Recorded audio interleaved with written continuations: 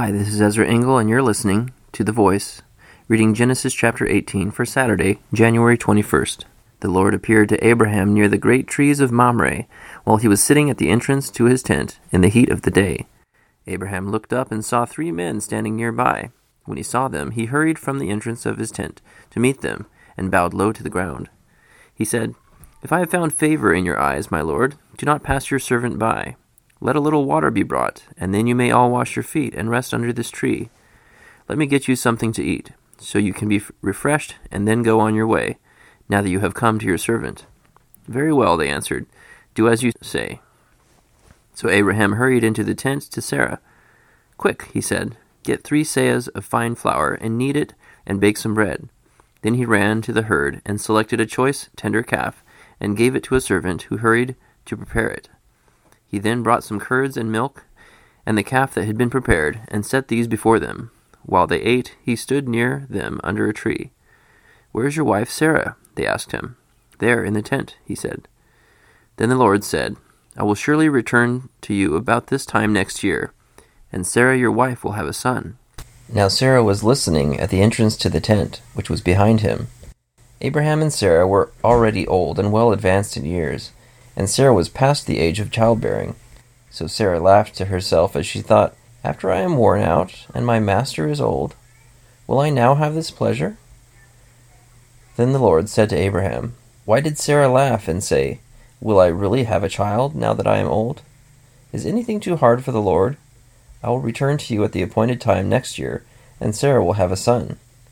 Sarah was afraid, so she lied and said, "I did not laugh." But he said, "Yes, you did laugh." When the men got up to leave, they looked down toward Sodom, and Abraham walked along with them to see them on their way. Then the Lord said, "Shall I hide from Abraham what I am about to do? Abraham will surely become a great and powerful nation, and all nations on earth will be blessed through him. For I have chosen him, so that he will direct his children and his household after him, to keep the way of the Lord by doing what is right and just, so that the Lord will bring about for Abraham what he has promised him." Then the Lord said, "The outcry against Sodom and Gomorrah is so great, and their sin so grievous, that I will go down and see if what they have done is as bad as the outcry that has reached me. If not, I will know." The men turned away and went toward Sodom, but Abraham remained standing before the Lord.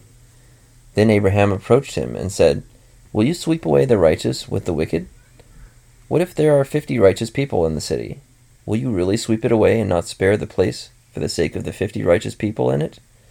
Far be it from you to do such a thing, to kill the righteous with the wicked, treating the righteous and the wicked alike. Far be it from you. Will not the judge of all the earth do right?"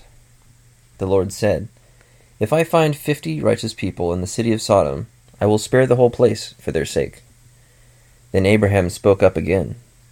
"Now that I have been so bold as to speak to the Lord, though I am nothing but dust and ashes, what if the number of righteous people is 5 less than 50?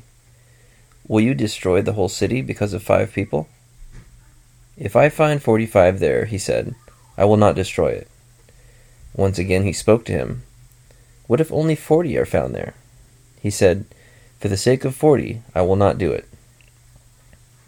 Then he said, "May the Lord not be angry, but let me speak. What if only 30 can be found there?" He answered, "I will not do it if I find 30 there." Abraham said, "Now that I have been so bold as to speak to the Lord, what if only 20 can be found there?" He said, "For the sake of 20, I will not destroy it." Then he said, "May the Lord not be angry, but let me speak just once more. What if only 10 can be found there?" He answered, "For the sake of 10, I will not destroy it." When the Lord had finished speaking with Abraham, he left, and Abraham returned home. Genesis chapter 18. This is really interesting that 3 visitors appeared, and Abraham was a welcoming host to them, and the 3 visitors seemed to be angels who were tasked with checking out Sodom to be destroyed. And God lets Abraham in on what his plan is to do. And Abraham asks what about the righteous people that may be in that city, whether the destruction would fall on them, or if God would spare the city for their sake, and goes through a list of possibilities all the way down to 10 people, and God would not destroy a city for 10 righteous people living in it.